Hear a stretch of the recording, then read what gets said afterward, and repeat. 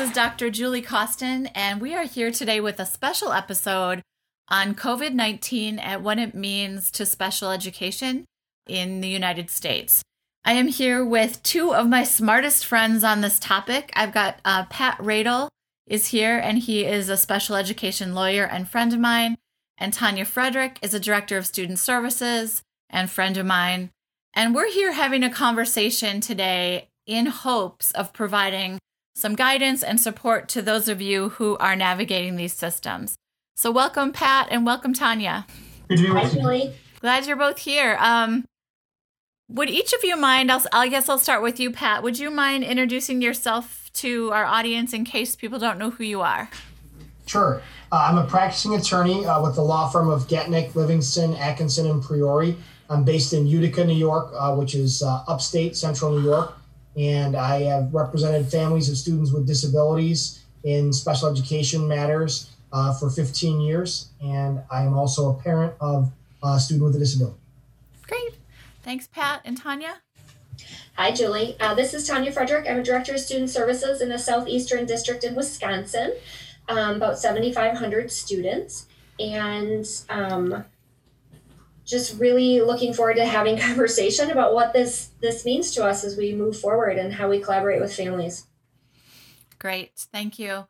And we want to start out by saying that, today is today, and we recognize that times are changing every single day.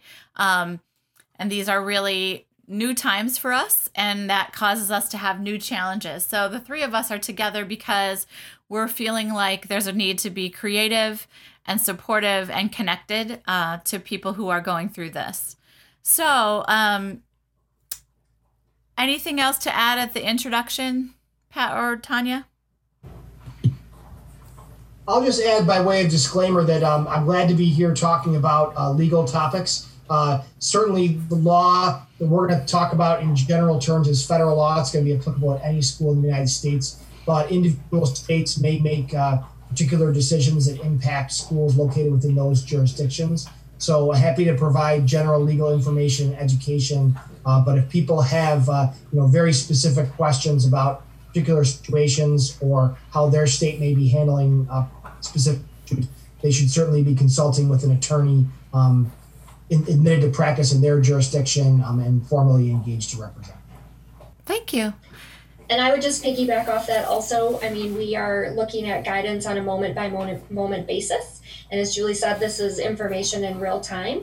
And while we're waiting for bigger guidance, we have kids and families and educators that we're trying to lead and just trying to think about what is reasonable and makes the most sense as we consider individual child needs as they're impacted by a mandated closure. Beautiful. And I'm just going to add, today's March 18th, 2020. That's where we are right now. So we're using the guidance that we have at this moment to help guide you in leading this important work. So let's just back up with kind of a basic legal framework. And I'm going to turn to Pat to ask you this, kind of back up for us and share with us, what do we need to understand legally before we jump into the specifics about this time? Sure. We'll start with, we'll just call it Special Ed 101. Yeah. There's the Individuals with Disabilities Education Act, IDEA, that guarantees students with disabilities a right to a free, appropriate public education, or FAPE, as we call it, sort of in the practice. And then in addition, there is Section 504 of the Rehabilitation Act and the Americans with Disabilities Act, both of which prohibit discrimination based on disability. And that means more than just what we would generally consider to be discrimination. It imposes an obligation on schools to provide accommodations and access to students with disabilities to educational programs and activities that they would be otherwise eligible to participate in if they didn't have a disability. So that's sort of the general framework is students with disabilities having a right to a free, appropriate public education, and having a right to reasonable accommodations and access to educational programs. So does the law predict something like this? Does the law speak to pandemics and significant issues where, many, many, many schools are likely to close? Is that anywhere in there?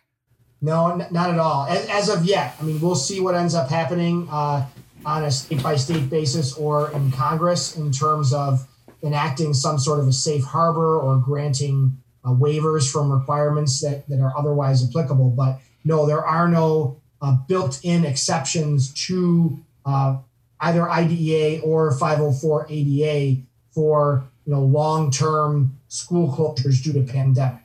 Generally speaking, schools are considered to have a pretty significant flexibility to make short-term changes to a student's program and services. Usually that's considered about 10 school days or less. The school has, like I said, pretty significant flexibility for disciplinary reasons, for snow days, things like that, to make what I'll call unilateral temporary changes to the educational program or services of a student with a disability.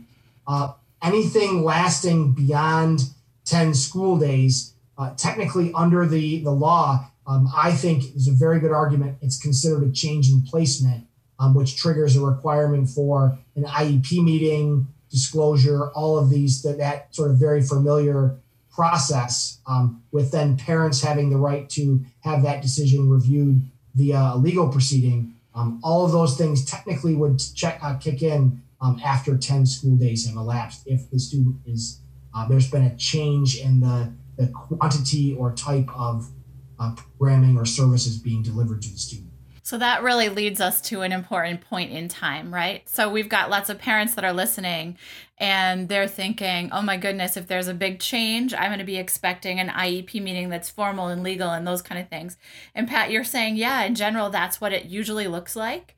I also have Tanya on the phone who's saying, well, that would be 900 IEP meetings or something to that effect. And so we've got to figure out with, what is possible and then what is the law suggesting. So can you help us sort of walk that line?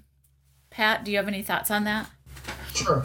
Well, I think we have to ask ourselves sort of as a parent community or a community of those who care about students with disabilities, what's the best way to achieve the result that we're all looking for? So certainly we want to be unapologetic advocates for equity and access. Right. We understand that all students are going to be disadvantaged by this situation. But students with disabilities are perhaps most at risk and stand to lose the most because they rely on the programming and the services they receive. So without in any way sort of backing up that commitment, I think there's something to be said very strongly for having a practical consideration to say, is the best way to make sure that the most amount of students get the most amount of services to sort of crash the system with insistence on the very technical requirements of the law. I'm going to suggest that that's probably not the right approach, that being more practical and saying, look, what are the hallmarks of the IEP process? It's disclosure, it's communication, it's an individualized determination, it's parental participation. And then if we can come up with creative ways to meet those considerations, that maybe that's the best we can do under these circumstances, and let's see how it plays itself out. Great. Tanya, do you have anything to say about that sort of really tricky balance? Because we're pretty much under the 10-day. In most places, we're under 10 days currently, but what does that look like from your end? Yeah, so in the state of Wisconsin, the governor declared a public state of emergency, so all schools are closed until further notice. And that came out last night. Mm-hmm. So that really changed things. I think originally we were thinking we were under the 10 days, and now we're looking at longer. Mm-hmm. And from the get-go, we've emphasized the biggest piece of the hallmarks that Pat mentioned. How is each case manager communicating with individual families prior to, during, and after the closure? And really, really being super transparent and clear with each family about their child and thinking about what's the plan for their individual child during this closure. How are they going to communicate with the family and or the students? Mm-hmm. And how are they going to communicate afterwards? and just having really clear expectations that are specific to their child. So when we think about holding 900 IEP meetings in our system, because that's how many kids with disabilities that we have that have IEPs, that feels overwhelming. But when you ask each case manager to have a one-on-one conversation via technology or phone with a family about their child on their caseload, and they document that individual plan, that feels more manageable, that there's agreement and clarity. So that's the approach we're taking at the moment, because it felt like the most important thing was for the case manager that knows that student the best from a, what's their disability related need perspective, to really be that conduit to families and think about what do kids need to access during these times and what makes sense for their child. What would a reasonable person do? We keep going back to. Yeah. And that concept of being reasonable is really important, right? So all of us aren't panicking, and we're making the very best decisions we can based on the students that we love and care about. And I think it sounds like the process that you followed, Tanya, was a good one, where if you're a school team, you're sitting down and saying, okay, what does the law technically require? And how much of that can we practically do? And to the extent that we can't, how can we still put into practice the spirit of the law and accomplish its objectives, albeit maybe not with the technical legal precision that we might otherwise like to have. And then I think from a parent standpoint, hopefully your school district is going to be proactive and be reaching out to you and following a course that meets those objectives. But if it doesn't, then I think it's our job as parents to be proactive and to be reaching out and saying, I would like, whether I want to ask for an IEP meeting or not, I would like to have a conversation with people at the school district who are knowledgeable about my child, about their disability, and understand better what your game plan is for this period of time. Great. So let's talk about whole schools being shut down, which is pretty common in most states right now. We've got whole school closures. And we all know that the U.S. Department of Education said that if the school is not providing education to any students, then there's not obligation to provide education to students with disabilities. So Pat, can you talk more about that in terms of what that looks like and means? Yeah. I mean, I understand that's what the Department of Education said. I think they were approaching it mainly from a discrimination standpoint. In other words, so if you are not providing education to anybody, that's sort of being spread across the whole population, and therefore students with disabilities kind of wouldn't have anything to complain about. I know that's what the Department of Education says. I'm not sure that's how the courts are going to ultimately interpret it if it gets to that point. Right. Students with disabilities have special rights that their peers don't have. They have a right to a free, appropriate public education. And if they've been identified under IDEA, I don't think the U.S. Department of Education has the authority to grant blanket waivers to a school district from their FAPE obligation. So if I were a school district taking that position, I would be concerned that that's not going to hold up. And if I was representing families of a student with disability in that scenario, I would not accept that as an answer. If I had family call me and say the school wants to have an informal IEP meeting and come up with sort of a temporary contingency plan, I'm going to be saying, I think maybe let's have a conversation about that and not get caught up on the technicalities. If I get a call from a family that says, my school says no kids are getting distance learning, so my child with a disability is not getting anything either, I think I'm going to have a different reaction to that type of posture on the part of the school. And I think as we've talked in Wisconsin, we're taking that stance also. There's a lot of districts that feel that if they do nothing for anybody, they're good. And I just, again, go back to what's reasonable and how do we think about the added protections that kids with disabilities have, and how do we provide families with consultation and continuum of learning. That's going to be the best case scenario for kids during a really challenging time. So I appreciate that perspective. So it seems like we should move from the concept of, if the whole school is shut down, to the other common issue, which is the school might not be shut down, but it might not be safe for certain students with certain disabilities. And so how should people be thinking about that? Sure. So if the parent has decided to keep the student home because they believe they're at a special, have special vulnerability to COVID-19. That should be supported by a medical excuse. And then that would trigger a responsibility on the part of the school district to provide homebound instruction, just like it would for any student who was on a long-term medical leave. If it's a school decision, so the school has decided this student is at risk and we don't think that they can be safely supported in the district, that likewise needs to be based on individual consideration. I would think the school's position would want to be involved in that. And it certainly shouldn't be based on any sort of a prejudice or assumption sort of categorically that all students with this presentation are necessarily at less risk or greater risk. Would have to be an individualized determination. Great. And so are there any practical considerations that you think about when you're thinking about these kinds of school shutdowns that we should be highlighting for families? Anything else, or for educators or administrators, anything else people need to be thinking about? So I'll just sort of jump in quickly on some practical considerations from a legal standpoint. Okay. The Department of Ed guidance, although I don't agree with the guidance that not providing it to anybody means it's okay not to provide to students with disabilities. A couple points from the guidance I did think were helpful. One was that if you are providing education to typical students, the school district has the obligation to try to make those opportunities available to students with disabilities to the greatest extent possible.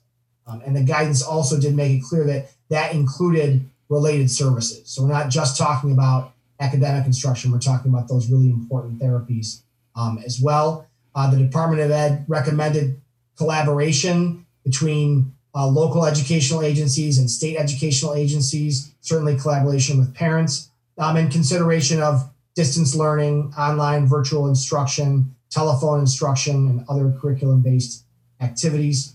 I think those are all good tips and helpful points. One other last thing, there was a letter from the Department of Ed that they issued in the Superstorm Sandy scenario back in 2012 that indicated that some of the sort of stricter deadlines that might apply in the special education context may be able to be altered or adjourned or extended given extenuating circumstances. That's great. And Tanya, are there any other practical considerations? I know before we finish this particular podcast, I want to make sure that you share with our listeners this incredible list of online and other kinds of distant learning type activities and things like this, which I think would help everybody. So that being said, I think what I'll do is put it up on my website, I guess. Tanya, is that okay with you? Yeah, that would be fine. And it's an ever-growing list. One of the things I have to say is that many of the subscription-based platforms that exist for students across the nation, those companies have waived any kind of fees to be able to access them. I think we're really seeing a nation come together and try to do what's best for kids, which I think is a great practical application. The amount of creativity and out-of-the-box thinking that teachers are coming up with, that parents are even suggesting, and being able to think differently has been super amazing. So I think that we're seeing a lot of people coming together.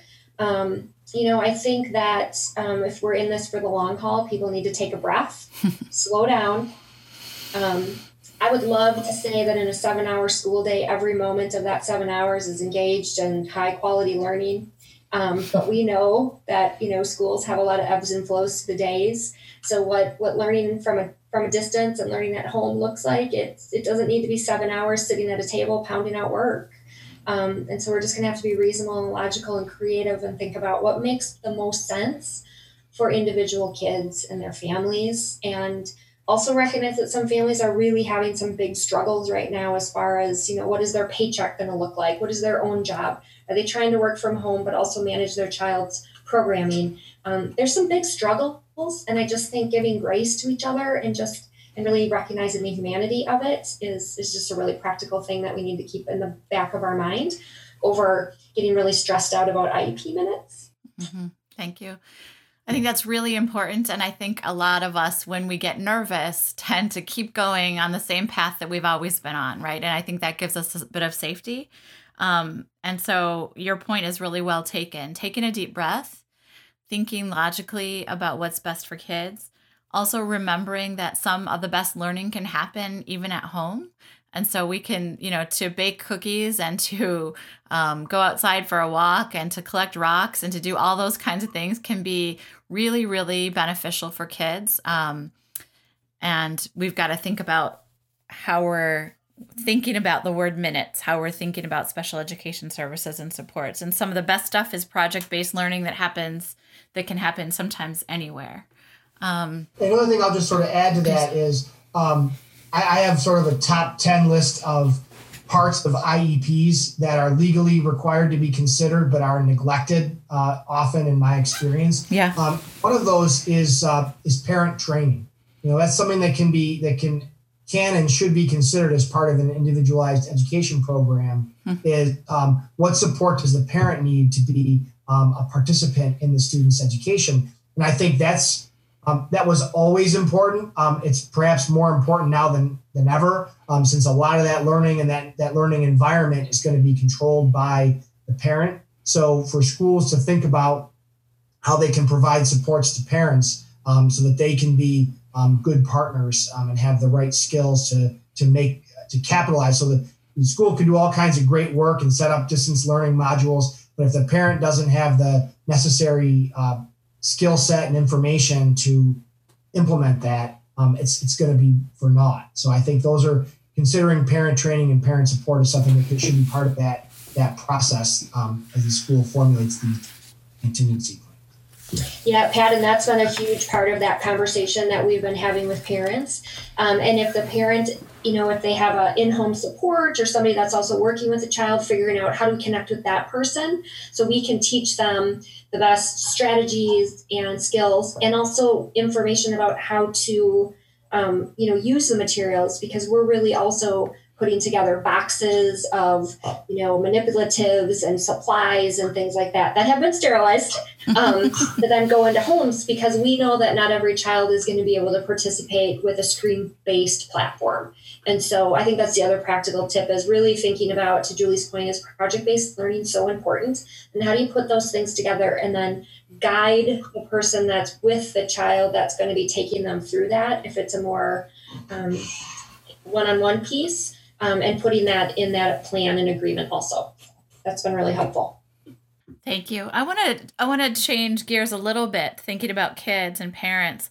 And I just want to make sure that people have a pretty clear understanding of the ways in which most folks are saying it's best to talk to kids about COVID-19, and the best way to talk to kids about why we're not in school and those kind of things in age appropriate ways. So I'm just going to share kind of the best thinking that I've gathered from all types of sources. So I'm just going to kind of share 10 big ideas. The first is remaining really calm with your students and your children, giving them extra attention. So if you think about your own self as an adult, this is taking an emotional toll on every one of us, but for kids who have less information, it often is taking a bigger toll on them. Making sure that they're getting extra self-care, and that you're available as an adult for extra listening and extra affection. Hold on a second. That you're monitoring and reducing TV media. That's something really important, because there's a lot out there. Some of it is accurate, some of it is not. And we just don't really want our kids out there in the world of social media learning about it through that. Also, we want to make sure things are honest and accurate. And we consider the emotional impact everything has on kids. The last thing I want to say is about designing a schedule. There's been so much out there that kids need schedules in order to feel safe. And I want to say that's true partly. I also think kids should have a lot of choice in the schedules that they design, so that we're kind of differentiating schedules that meet the unique needs of each and every individual student in our care. So those are just basic guidelines that I found kind of all over and put together around how to best talk to your children about COVID-19 and the impact. Is there anything you want to add to that, Tanya or Pat? I think that if parents do even Google search, or we've had educators do some searches around kid-friendly ways, there's social stories that are already created about why are we not at school, why are we not doing all the things we've done. There's a lot of great crowdsourced information that people have put out there. As always, I recommend that you vet it from start to finish before you look at it with a child. But we've been super impressed with some of the created materials that people have pushed out, that people can just grab and use, to help kids, regardless of how old they are, help them understand what is this all about. Because I think as adults, sometimes we don't even have the words, and there's some really great resources that have been created to give us some framework and to adjust those messages as a family, because you know what's best for your kids. But there's a lot of good things out there. So been super pleased with the responses in the nation to get good materials out there, because having the web gives us the opportunity. Beautiful. I just add, hopefully most, if not all, school districts are going to be more in Tanya's mold and being very proactive and participatory and collaborative, and communicate with families and coming up with programs that can help support students with disabilities during this time. But I think, as always, this is not a pitch for business, but it is a pitch for, hey, if you're getting silenced from your district, or the information they're sending home, the same worksheets they're sending home to all the other students in your child's grade, and that's not differentiated, it's not matched up to their learning style. We need to be calling other parents, talking to lay advocates, and necessarily talking to attorneys, or talking to your school district about how do we advocate. And even though we're not going to exalt form over substance, we still want to make sure, in a respectful, collaborative way, but also unapologetically recognize that each day of education lost is harmful to all students, but disproportionately to our students with disabilities. And it's our job as parents and advocates to make sure that we're keeping them in the forefront of the minds of the people that are making the decisions about programs and services. Thank you. So that's kind of what parents should be doing. And I want to jump to, is there anything different or special that educators should be doing right now that we haven't mentioned? And Tanya, I'm going to start with you, if that's okay. I think really taking care of themselves is one of the things that I'm really trying to stress. I think, working from home doesn't give you the natural parameters and boundaries that going to a place of business or school. And so I know that I have, educators that are working from 6 a.m. until 11:30 at night, because they're online and they're always on. And so we're having conversations about what's reasonable expectations. How do you take care of yourself? Because if you're not taking care of yourself, you don't make good decisions for those that you are responsible to. So I think that's really, really important. And also trying to help them create some internal networks of resource sharing and, getting that circle of support together, because we're all struggling with the exact same things right now. And everybody doesn't have to do it on their own and create the wheel on their own. So I think that's a really important thing. Thank you. Anything else, Pat, that you think educators should be doing that hasn't been mentioned? Well, I would just add, I think to the extent we've had a conversation along the lines of, hey, look, we recognize that we're not going to be able to dot every I and cross every T as to what the procedural requirements of IDA might be. And let's be practical and pragmatic and try to make a good faith effort and act reasonably. That's good advice. Having said that, the dark side of that is doing things sort of ad hoc or helter-skelter. So even if we're going to agree that we can't have all of the very robust, detailed procedures of IDEA in every single situation, I do think it's important for school leaders and administrators to say, okay, well, but this is the process we're going to have. And here's a checklist. Here's we're going to make sure that we have a list of every family. We have clear lines of communication and responsibility. And if we're developing a contingency plan that's not technically an IEP convened by a committee containing all the required members, we've at least made sure that we had a reliable, consistent process that didn't result in people falling through the cracks or decisions being made that weren't properly documented, weren't properly communicated. And Julie, we've been working on that type of a document, and I'm happy for you to post it. I mean, obviously there is a disclaimer on the bottom that I'm not a legal professional. I've been doing this for a really long time. And it's the best thinking that we have in the moment. And so I'm happy to share that. Not that it's the right answers, but hopefully it gets people thinking about things they should be thinking about as they create their own process to move ahead. But obviously deferring to their legal counsel for their district, their state guidance, lots of different things coming down the pike.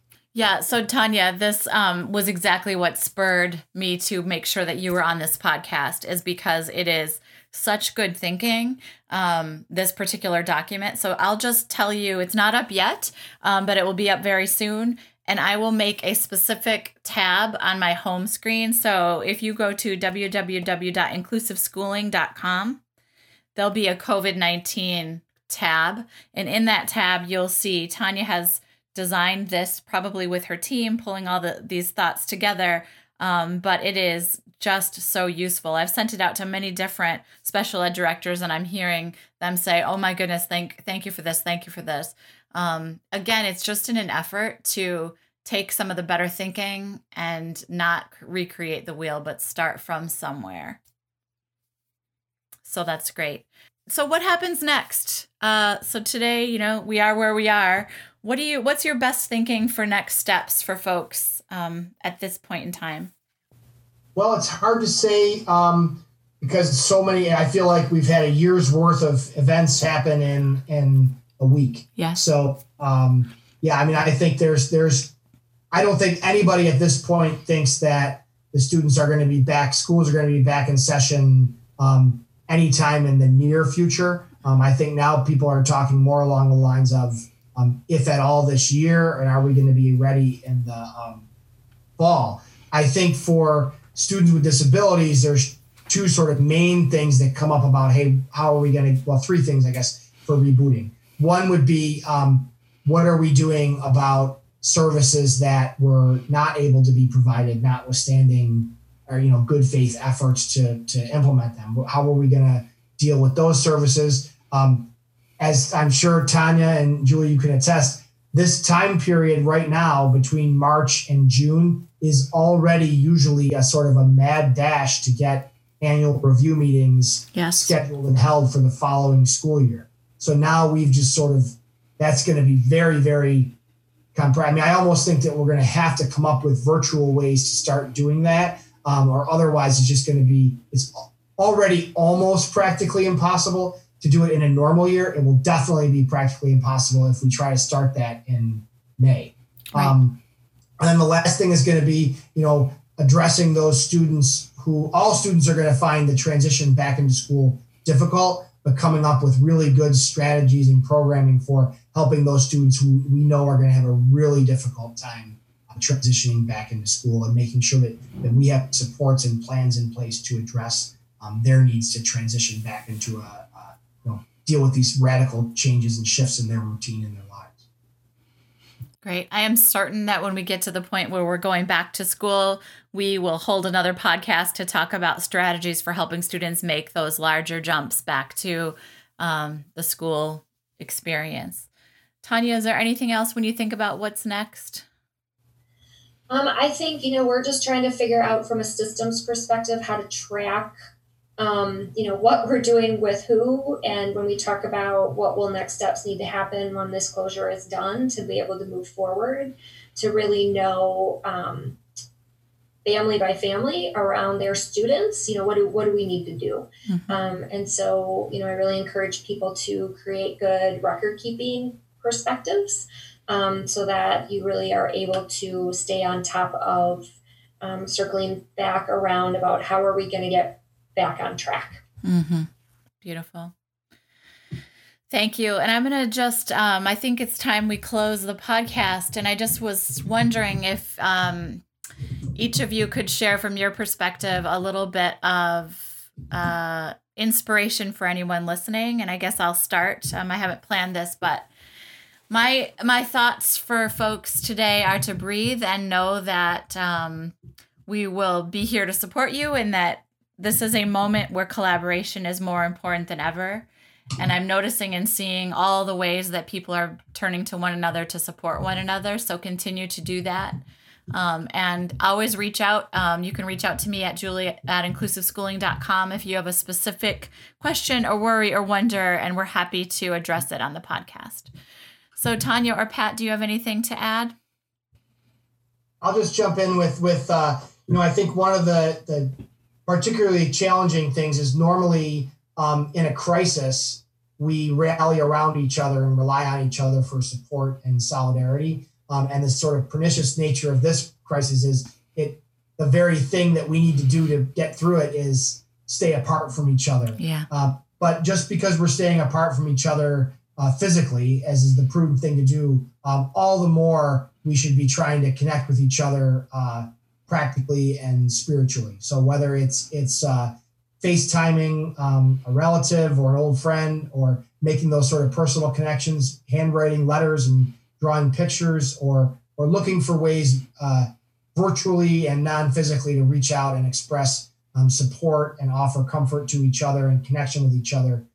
We are, one of the things I think is kind of sometimes falls beneath the radar for our students with disabilities is that we humans are social animals. Mm-hmm. Rely on and need a sense of belonging and community. So let's look for ways to build that community and experience that community, even though we might be physically apart. Thank you, Pat. That's beautiful. Tanya, do you have anything to add?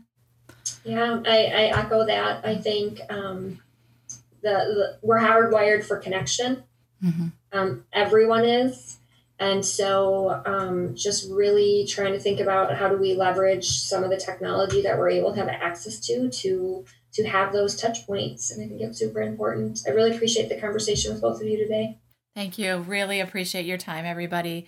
And thank you to all our listeners. Stay in touch, and we will always be sharing more information with the hopes of helping everybody make the best decisions they can. Take care, and thank you, everyone.